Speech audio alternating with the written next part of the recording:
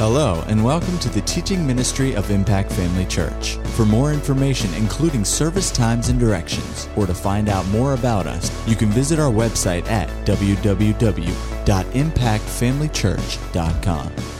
We trust you'll be blessed by today's message. Praise the Lord. Well, go with me over to Luke chapter 17. We want to read our foundation text on this study, dealing with offense. You might wonder, well, why are you teaching on this so long? Well, because people are still offended. Amen. Luke 17, glory to God. Jesus said, "It is impossible that no offenses should come, but woe to him through whom they come." Offenses are a fact of life. They're impossible to avoid, and so we are to be on guard against offenses. We pointed out the fact that this word that's translated offense means a trap or a snare. And the way the word is actually used most of the time in Scripture, a lot of translations will render it, instead of offense, they'll render it a stumbling, a cause to stumble, that sort of thing, an ensnarement. We found out that the actual Greek word literally refers to the bait inside of a trap. And so we were talking last week about the offense is the bait. And the trap has been set by the devil. And the way to avoid a trap is to recognize it and not take the bait. Amen. So when something offensive, listen, offending things will happen. You will be confronted with offense. They will come to you.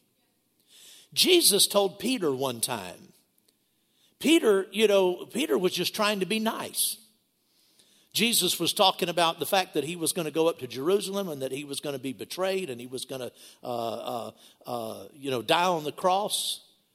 And Peter piped up and said, "Far be that from you." He was saying, no, Lord, don't say that. That's not going to happen. And Jesus turned around and said, "Peter, you are an offense to me." You remember him saying that? He said, "You are an offense to me." Every time I read that scripture, I feel so bad for Peter. I feel like, poor guy, cut him some slack. He's just trying to be nice. But Jesus said, "You are an offense to me because you are not savoring the things of God, but the things of men." Amen. In fact, he said, "Get behind me, Satan." He actually called him the devil. That's pretty strong. I figure I'm probably on pretty good territory. I haven't called anybody the devil yet tonight. But you might not think so before the night's over. We'll see. Amen. Don't be offended. Offense will come, but you don't have to become offended. Amen. You don't have to take the bait. Don't take it. Amen. We looked at this scripture, and let's turn over there and look at 2 Timothy chapter 2. 2 Timothy chapter 2. Hallelujah. Verse 23, we read some earlier verses before this, but we'll just start verse 23. 2 Timothy 2:23, but avoid foolish and ignorant disputes, knowing that they generate strife. Contentions and arguments and so forth, they're strife generators because people get offended. He said, avoid these things, knowing that they generate strife. And a servant of the Lord must not strive or quarrel, but be gentle to all, able to teach, patient, in humility, correcting those who are in opposition. Notice that Paul was writing to Timothy. This wasn't an epistle written to a congregation like the church of Ephesus. It was an epistle, a personal letter written to a person, to Timothy. And he's giving him advice as a minister. Of course, everything he says can be applied, in our lives in some way or another. But it's important that we realize that he's talking to Timothy, and he's talking about the ministry. And he said that a servant of the Lord must not strive, the same word that's used in verse 23, only it's the verb here. Servant of the Lord must not strive, but be gentle to all, able to teach, patient, in humility, correcting those who are in opposition. Is it the pastor's job to correct? Yes. Amen. Now, about half of you said so. The others are still waiting to make up your mind. In humility, correcting those who are in opposition. If God perhaps will grant them repentance so that they may know the truth and that they may come to their senses and escape the snare of the devil, having been taken captive by him. One translation, the older King James says, at his will. The New King James says to do his will. And I've looked into what Greek scholars have said about this particular text, and there's support for both of those translations. But the point is, people who are offended and who are in strife are taken captive by the devil at his will and to do his will. We talked last week about how remarkable that is. You know, I just realized I don't have a clock in here at all. Honey, you're going to have to really make signs to me tonight. We'll have signs and wonders tonight. She'll make signs and I'll wonder. Amen. All right? Give me a 10. Give me a 5. Give me a countdown. All right? Glory to God. Hallelujah. People who are in offense are in the snare. They've been taken captive by the devil. Amen. And, you know, it doesn't have to be a big offense to trip you up. Doesn't have to be a real biggie. Go with me over to Hebrews chapter 12. Hebrews chapter 12.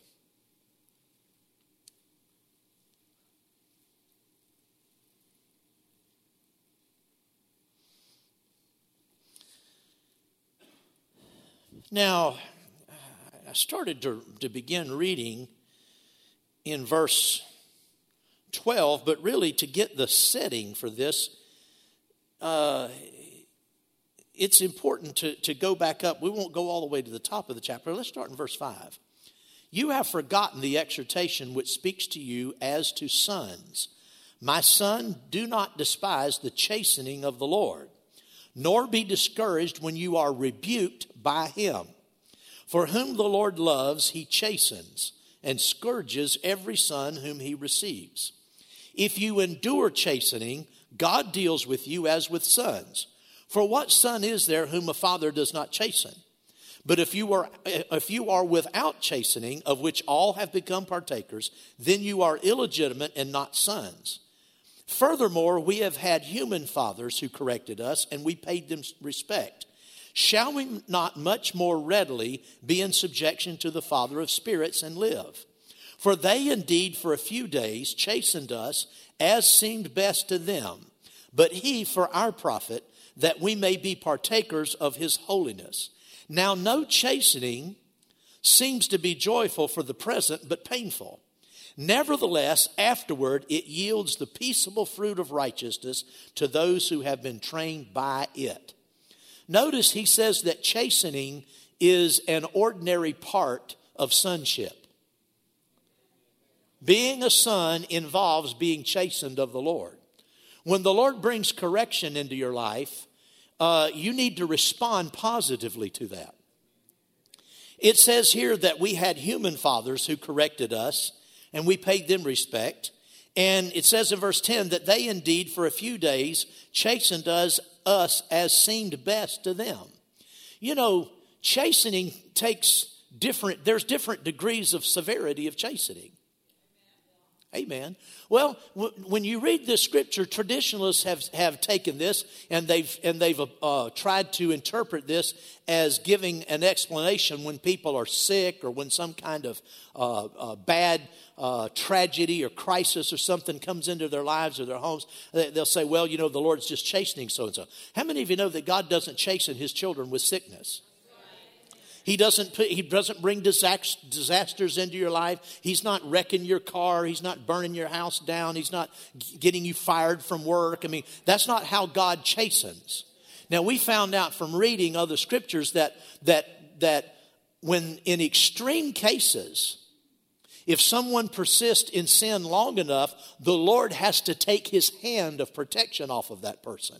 And then, and that is referred to as being judged or chastened of the Lord. And when the Lord has to take his hand off of you, then bad things can happen, because then you have basically, because of your disobedience, you've opened the door for the devil. God doesn't do it, because he's not going to do that. But when you repeatedly violate God's will and knowingly resist his direction in your life, it has consequences. Amen. But you know, the very first way God corrects us is with his word. And parents, isn't that the first way you correct your children? They do something that isn't right, or maybe you've told them to do a certain thing and they do it a different way. You stop them and say, now I told you not to do that. You correct them with your word, isn't that right? Well, that's where God always starts. How many of you would agree that it would have been so much better for your children if they had just listened to your first correction? If they just had responded when you told them not to do or to do a certain thing, you corrected them, it would be so much better if they would just yield to that correction. Well, it's the same thing. It's the same way with God. When the Lord begins to correct you, he'll correct you himself. He'll correct you through me. I said he'll correct you through me. Amen. Well, learn to receive the correction from the Lord. Don't be hard-headed. Don't be bullheaded. Don't be thick between the ears. Amen. Don't bow up when the word of God brings correction to you. Open your heart and know that God is trying to help you. Amen. Where did we stop? We stopped in we read verse 11. Verse 12 says, therefore strengthen the hands which hang down and the feeble knees, and make straight paths for your feet, so that which is lame may not be dislocated, but rather be healed. In other words, quit moping. Pick yourself up. You know, it's not pleasant when the Lord corrects you, but get up, straighten yourself up, put a smile on your face. Amen. Agree with God. And then he says in verse 14, pursue peace with all people and holiness, without which no one will see the Lord. Looking carefully, now this is a verse that I wanted you to notice. Looking carefully, lest anyone fall short of the grace of God, lest any root of bitterness springing up cause trouble, and by this many become defiled. Notice, it's not a big tree of bitterness. It's a root of bitterness. He didn't say it's a mountain of bitterness. A lot of times we don't identify and take care of things in the area of offense because we don't think we're sufficiently offended. Well, it's not a big thing. You know, I'm not really angry with this person. I don't really talk about this person. I'm not mad about it. Yeah, but you don't feel about them like you used to either. Amen. There was a time when you appreciated them. There was a time when you looked forward to seeing them. And when you were in their presence, it lit you up. It blessed you. You don't feel that way anymore. You might not be angry at them, but if you trace that back, if you trace it back, where did that change? Where did your feelings toward that person change? It changed at a point of offense. That's where it changed. And those are the roots of bitterness. And you see, if you don't get a root up, you can keep mowing that tree down when it first breaks the ground, but it'll just keep coming back. I had a citrus tree in my yard when I bought the house that I'm living in, and it was a lemon tree, but the fruit was bitter. You couldn't eat it. It was terrible tasting. I don't know why anybody planted it, but there it was outside of our bedroom, our back bedroom window was this lemon tree, and it was awful. Well, I wanted to plant something else there, and so I took that tree down. How many years ago? Where is Wayne Avigny? Wayne, how many years ago was it that you grafted those Chinese honey into that other stock? 6 years ago? Seems like it's been longer than that. Yeah. This tree came down way before that. Probably 10 years ago. And I don't remember completely. I mean, I don't absolutely remember this, but I think I dug around and took up the root ball. It wasn't a huge tree. It was only about maybe to the top, maybe 10 feet tall, probably 8 feet tall to the top, so big around. It wasn't real big. Trunk of the tree was about this big around. And I think I dug down and at least got some of that main root out. Did you know to this day, it's still putting shoots? To this day. That all in a circle, probably 15 feet in any direction, that little tree keeps still coming up after all these years. That's a resilient root. Well, offense is the same way. Now, I thought I had got it out. But if it keeps coming up, it's not coming up from seed. The tree's gone. The tree's been gone 10 years. So if it's coming up, root must still be in the ground. There's no other explanation. Amen. Well, if there is still evidence of that offense in your life, then you need to deal with that root. Get it up. Now, for me, it's going to be a little difficult. I just keep mowing over it. And I just think, well, I'm just going to keep on mowing up. I also used to have some elephant ears growing around right up that same back corner of the house had these elephant ears, and I don't like elephant ears. I just don't like. You might like them, fine, you can have them, but I don't like them. And so I sprayed them with Roundup, and they just died, but they just come back. And I sprayed them again, and I've been doing that for probably 6 or 7 years. And now I'll go sometimes 6 months, and I think, the elephant ears are gone. And then one day, bloop, comes up an elephant ear. Thinking, huh? I've offended them, I guess. But my point is, a root of bitterness has to be dealt with. And a lot of people either will not acknowledge the root of bitterness, or they just flat refuse to deal with it. Either one of those things can keep you in the devil's trap. Yeah. It can keep you in the devil's snare. Amen. It is, I've said this before, but I'm going to say it again. It is the most important relationships of life. It is in the most important relationships of life that Satan works to bring conflict and offense. It's in the most important and most vital relationships. That's where he works to bring in offense. You don't really get offended at somebody that you don't care about. You don't care about their opinion, what they think. Isn't that right? I mean, somebody might say something that aggravates you, but you just, kind of pass it off. His ultimate goal, the devil's ultimate goal in offense is to separate you from that person. He wants to destroy that relationship. That's what he's after. We talked about that, the fact that family, is an area where the devil really works to try to bring offense. Lawyers will tell you that divorces are some of the ugliest and meanest and nastiest lawsuits out there because of the emotion involved, and the devil loves to get in and destroy relationships. Well, where did it start? It started with offense.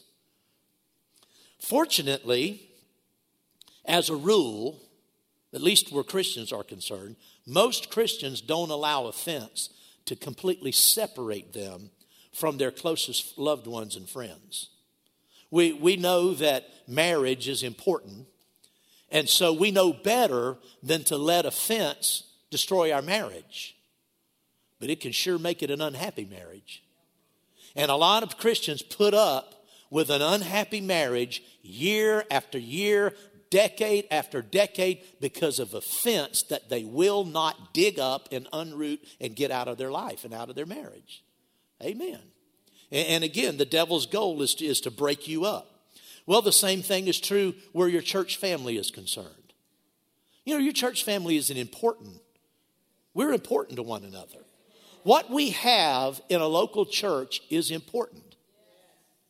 Next to your actual blood family. Listen, I'm a strong advocate for family. God created and ordained the family before he did the church.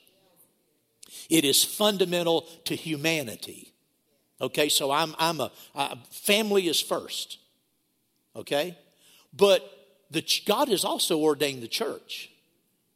And God has put us in a church family.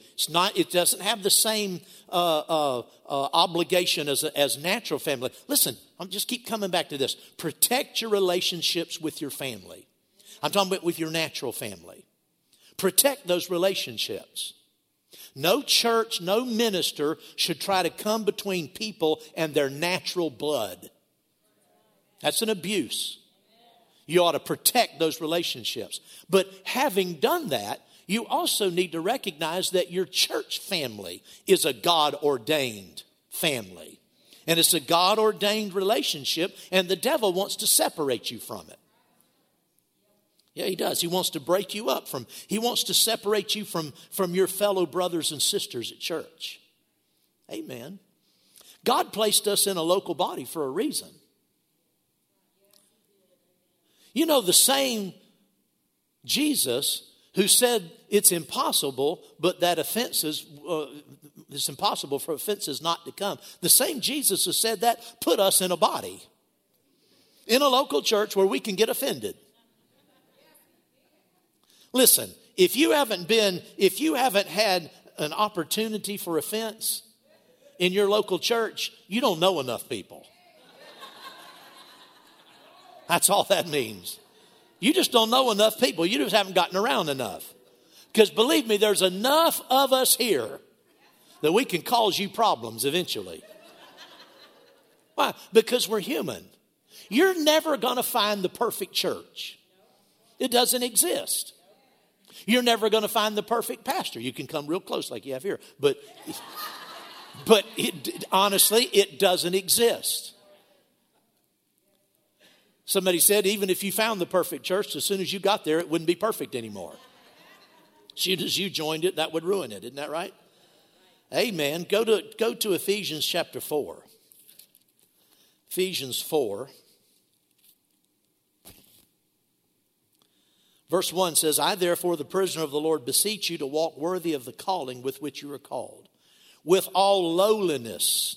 How many of you know that lowliness is the opposite of haughtiness? Would you agree that's true? With all lowliness, or you might say humility, gentleness, with long suffering, bearing with one another in love. Sounds to me like that the Apostle Paul recognized that the Ephesians had some problems. The people in the church had occasion to have to bear with. You know, you don't have to bear with somebody who's always just perfect towards you. Amen.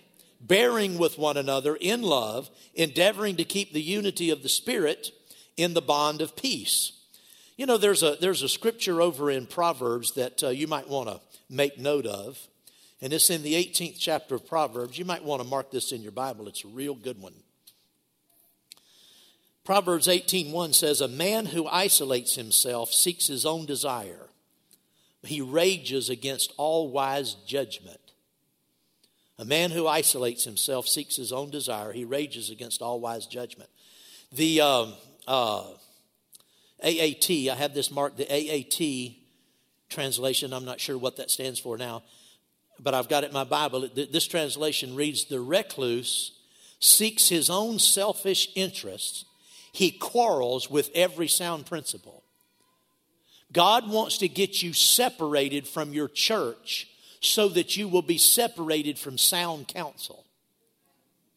Amen. You know, the scripture that we've looked at before says that, again, in Proverbs, it says that without a vision, my people perish. People perish without a vision, without a revelation.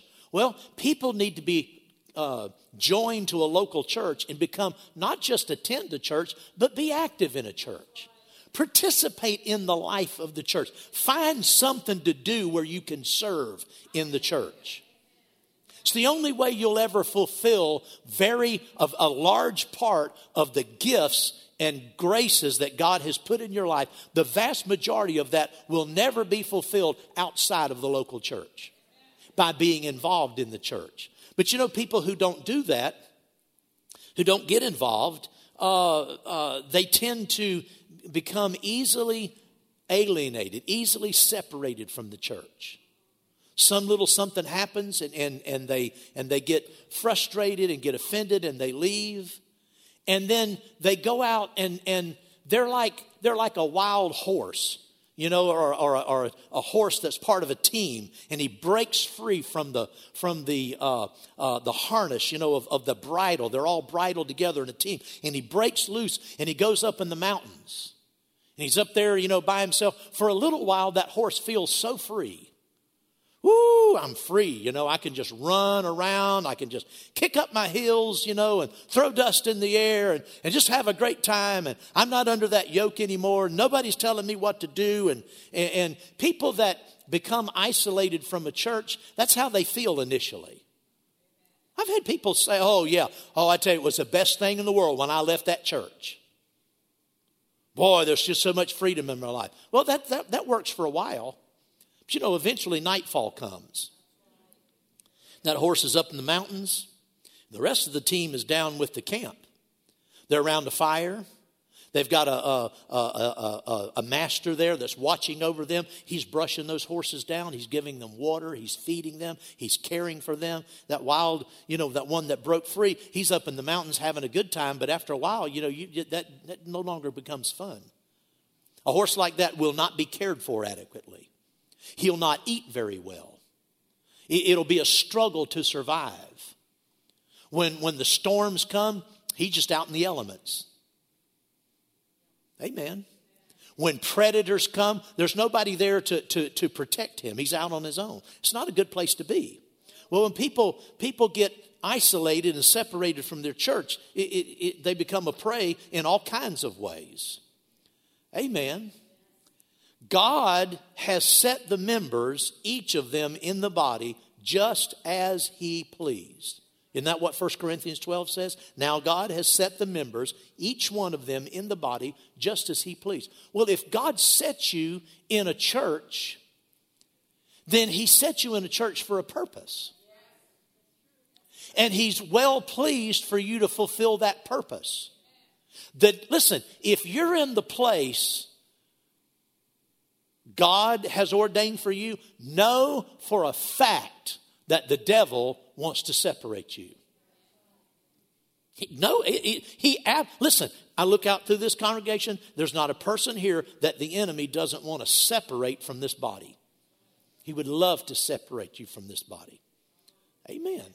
How does he do it? Well, the principal way is through offense. Amen. Psalm 92. Psalm 92. I have no idea. With no clock, I have no idea where I'm at. I do have a watch on my arm. I guess I could look at that. What'd you say? Oh, it is. I mean, I can keep going, but it's hard for me to pace myself. I can spend too long on one point, you know, not realize that I'm running out of time. I tell you what, let's skip this for now. Why I asked this question when I first started. Why do I continue to teach on this subject week after week? Well, because some people are offended and they're either not willing to admit it or not willing to deal with it. Did you know spiritual health is discernible? I said spiritual health is discernible. You know when somebody's on fire with God. You know when somebody's full of the Spirit. It's getting quiet in here. You know when someone is on fire for God. You know when someone is glowing spiritually. You also know when people begin to drift. Our countenance reflects our spirituality so often. You can see it on people. Well, you can see offense on people. Sure you can. Now you can misinterpret some things. I acknowledge that. But at the same time, it's also something that is discernible. Yeah. Praise the Lord. In 2008 and 2009, we lost 25% of our congregation due to offense. Right here. 25% of our congregation over 2008, 2009, maybe into the edge of two. It was kind of spread out. But we lost over that period of time, just a few months, we lost 25% of our congregation. We lost them because of offense. Now listen, not everybody left was offended. Okay? But I'm just counting the ones that were. The enemy, his tactics never change. If you go back and think about it, when this started, it was a little over a year after prayer took hold in our church. And when God starts working and he starts moving in a congregation, he gives opportunity for people to get on board and begin to flow with what he's doing. And I've seen it over and over and over again, not just in this church, but previous churches that I was familiar with before I got into the ministry and talking to other pastors. Almost every pastor will tell you this happens, always happens. God begins to move in a special way in a congregation to bring the church to another place, to another level in vision and in the move of God. And after a period of time, it will begin to separate. It's not God that does this because people won't flow and won't yield to what God's doing. That happened back then. Well, we've been in revival now for a little over a year. I know how the devil works. That's why I'm teaching on this. Amen. Judge yourself where offense is concerned. Don't let the devil rip you off. Don't let him I'm telling you and I'm warning you, that's what he does. Don't let the enemy separate you by some stupid offense. Amen. This is how spiritual vagabonds are born. You know, Cain in the beginning, whenever God began to deal with him about getting his act together, he told Cain, he said, sin is lying at the door. And it's he offered up a sacrifice that wasn't acceptable. And he got mad about it. And God came to him and said, listen, sin is crouching at the door. And the sin wants to overtake you and destroy you, but you can stand up to it. Well, we know he didn't. He yielded to the wrong spirit, and God had to drive him out from his presence. And he said, you will be a vagabond and I forget what else he said, a stranger and a vagabond the rest of your days. You know what Cain did then? He turned around and said, well, God, it's your fault. He started casting the blame on somebody else because he wouldn't acknowledge where his character was bad and do something about it. Amen. He became a fugitive and a vagabond because he chose to run from conflict rather than face his own character flaws and change. How can you tell if the enemy's working on you to try to separate you? Well, it's pretty easy. Like I said, everybody else can tell. Amen. Your zeal isn't what it used to be. Your zeal for God, your zeal for the church. You say, oh, but my zeal for God is just as strong as it ever was. I read my Bible. I pray every day. Yeah, but how about your zeal for the church? How about your zeal for this house?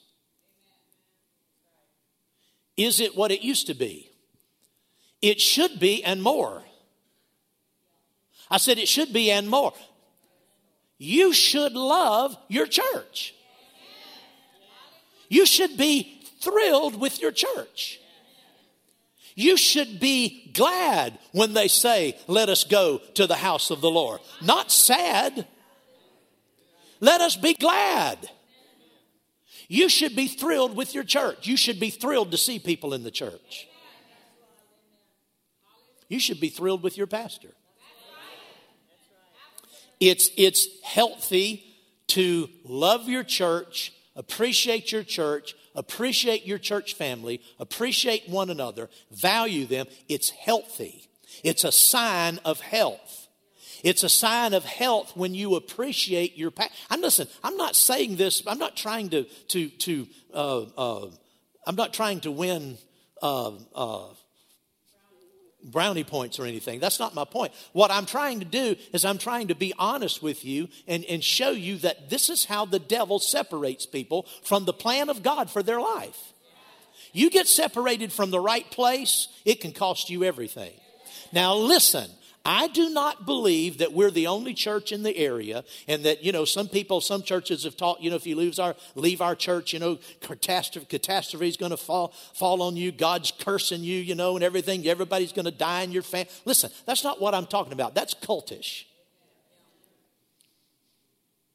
There are a lot of places, good churches you can go to. That's not my point. But my point is, if God's placed you in a church, He's placed you there for a reason. He has a plan for you. And if you get out of that plan, it will cost you. It's not because of that church.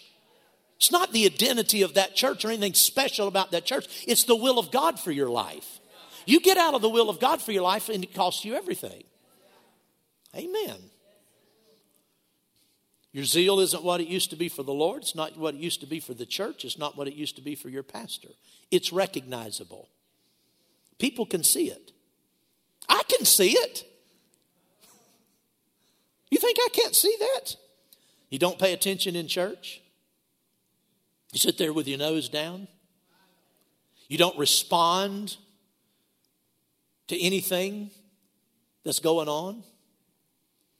You don't receive the word. If you're talking to a person, if I come up to Kendra and start a conversation, she starts talking to me and I don't want anything to do with what she's saying and I just block her, can she tell that? Yeah, if she's got brains, and she does, she's very smart. Yeah, you can tell that. I can tell that.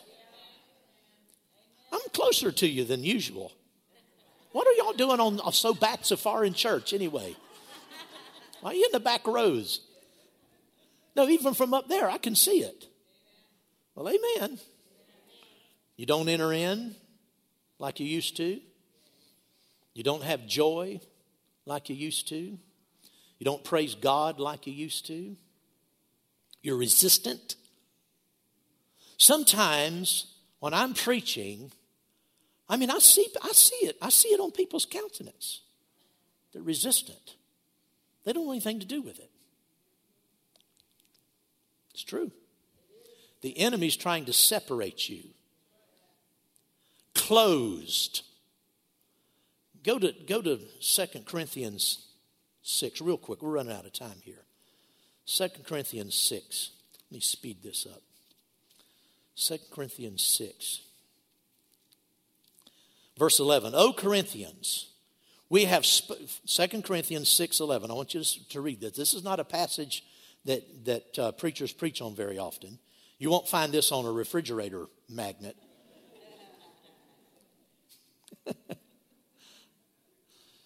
O Corinthians, we have spoken openly to you. Our heart is wide open. You are not restricted by us, but you are restricted by your own affections. Now in return for the same, I speak to you as to children. In other words, my beloved child, my beloved children. I speak to you as my beloved children. You also be open. Paul said, I'm pouring my heart out to you. I want you to respond the same way. I want you to be open. That's what Paul was saying. The Corinthians were, there was something had happened. Some people had come through and spread some rumors about Paul, and people in the church were believing it, and some people were offended with the Apostle Paul. If you read the 2 epistles, you'll see that he had to deal with it. They were offended, some were resistant, and he's saying, don't do that. Open yourself. I'm just trying to be a father to you. Amen. Where it says you are not restricted by us, you are restricted by your own affections. I was looking for another translation. I left my tablet at home that had some different translations on it.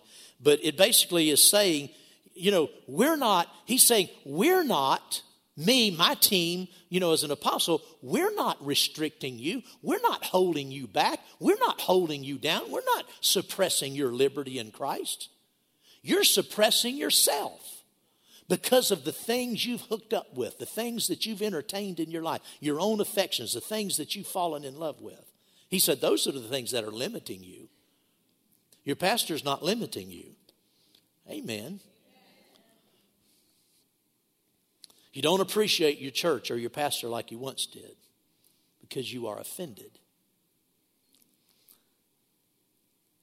Something happened or didn't happen that you didn't like, or some series of things, and you just won't forgive and let it go. And you see, if you're in that condition, if you look back and you think, there was a time when I just loved this church and I was thrilled to come and I was just so appreciative of everything going on, and when a person becomes offended, all of a sudden they become critical, fault-finding.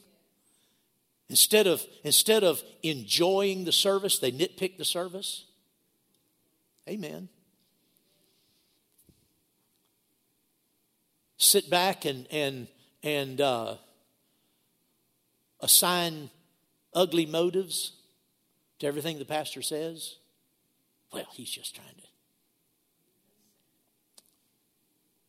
trying to help. This will help you. If you trace that change of attitude, when did that change? When did it change?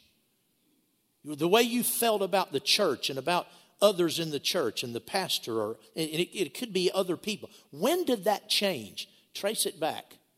Start at a time when you felt like you ought to feel.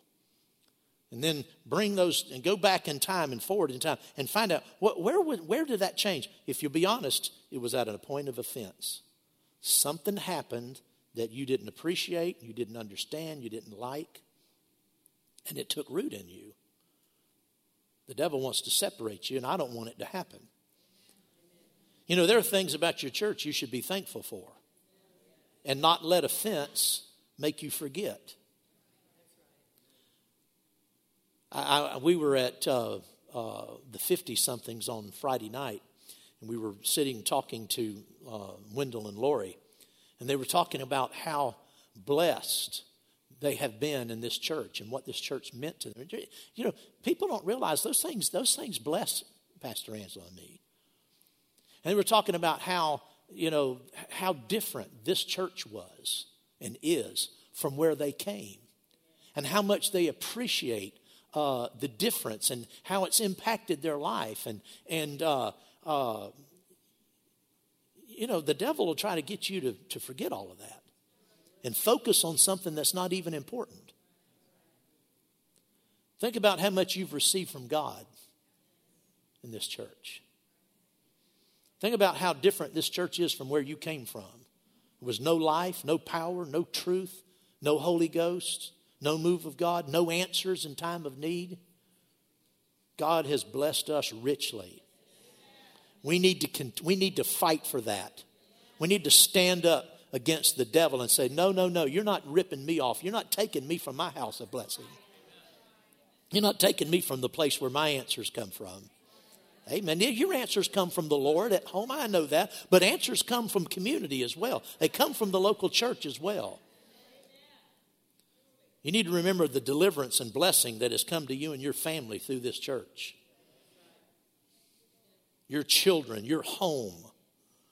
You need to remember how many times your church family stood with you in times of trouble, when the devil was attacking you, when trials came. Amen. You need to remember remember those times when your church family stood with you, when you were able to stand with somebody else and God allowed you to be a blessing and to bring life into somebody else's situation. That's precious. You need to remember the times your pastor stood with you in times of crisis. And remember those things and not let the devil get you off on a rabbit trail. Amen. Well, praise the Lord. This is good. Galatians chapter 4, Paul dealt with these same kinds of issues. More than one church, not just the Corinthian church. He dealt with this in the churches of Galatia as well. Galatians chapter 4.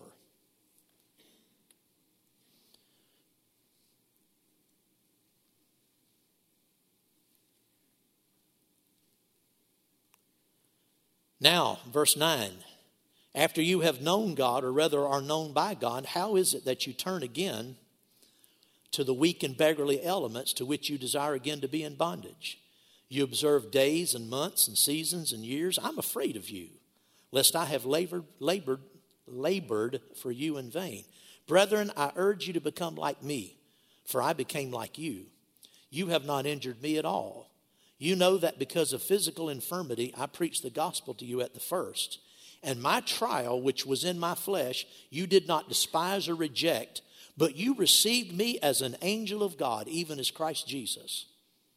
The older King James says, where then was the blessedness of which you spoke? What has happened to that? What happened to all that blessing that you had, that you talked about? For I bear witness that if possible, you would have plucked out your own eyes and given them to me. Have I therefore become your enemy because I tell you the truth? Well, no. Sometimes it's just necessary to warn people. Amen. Don't let frivolous, don't let frivolous disputes and things that you just choose not to deal with, don't let those things fester in your life. Dig them up. Identify them. Dig them up. Judge yourself. Root these things up. Get rid of them. Amen. I tell you what, I'm amazed sometimes at the things that people will forget. Over some little offense, they'll let so much blessing just count for nothing. I've had people tell me before, Pastor, in a situation that I helped them through, I've had people tell me, Pastor, I've never had a pastor before. In all of my years as a Christian, you're the first real pastor that I've ever had that actually worked with me and gave me the word of God and stood there with me. I've never experienced that before. And said, you saved my family and you saved this situation I was going in. In a matter of months, that person's offended and gone. Yeah. Because of some little offense. Listen, when you get offended, everything that offended person says or does becomes twisted. You filter everything they say and do through that offense. And you'll be offended over more things that have no basis in reality whatsoever. Amen. It's happened. Well, praise God. There's a move of God on, and we need everybody. I don't want to lose anybody. Amen. We need everybody to be vigilant, to stand together, to pray for one another, to love one another, to forgive one another, encourage one another. Well, amen. Praise God, praise God, praise God. Well, hallelujah. God's good, isn't he? We've got a great church family. Got a great church family. God put you here for a reason. Don't let him rip you off. Amen.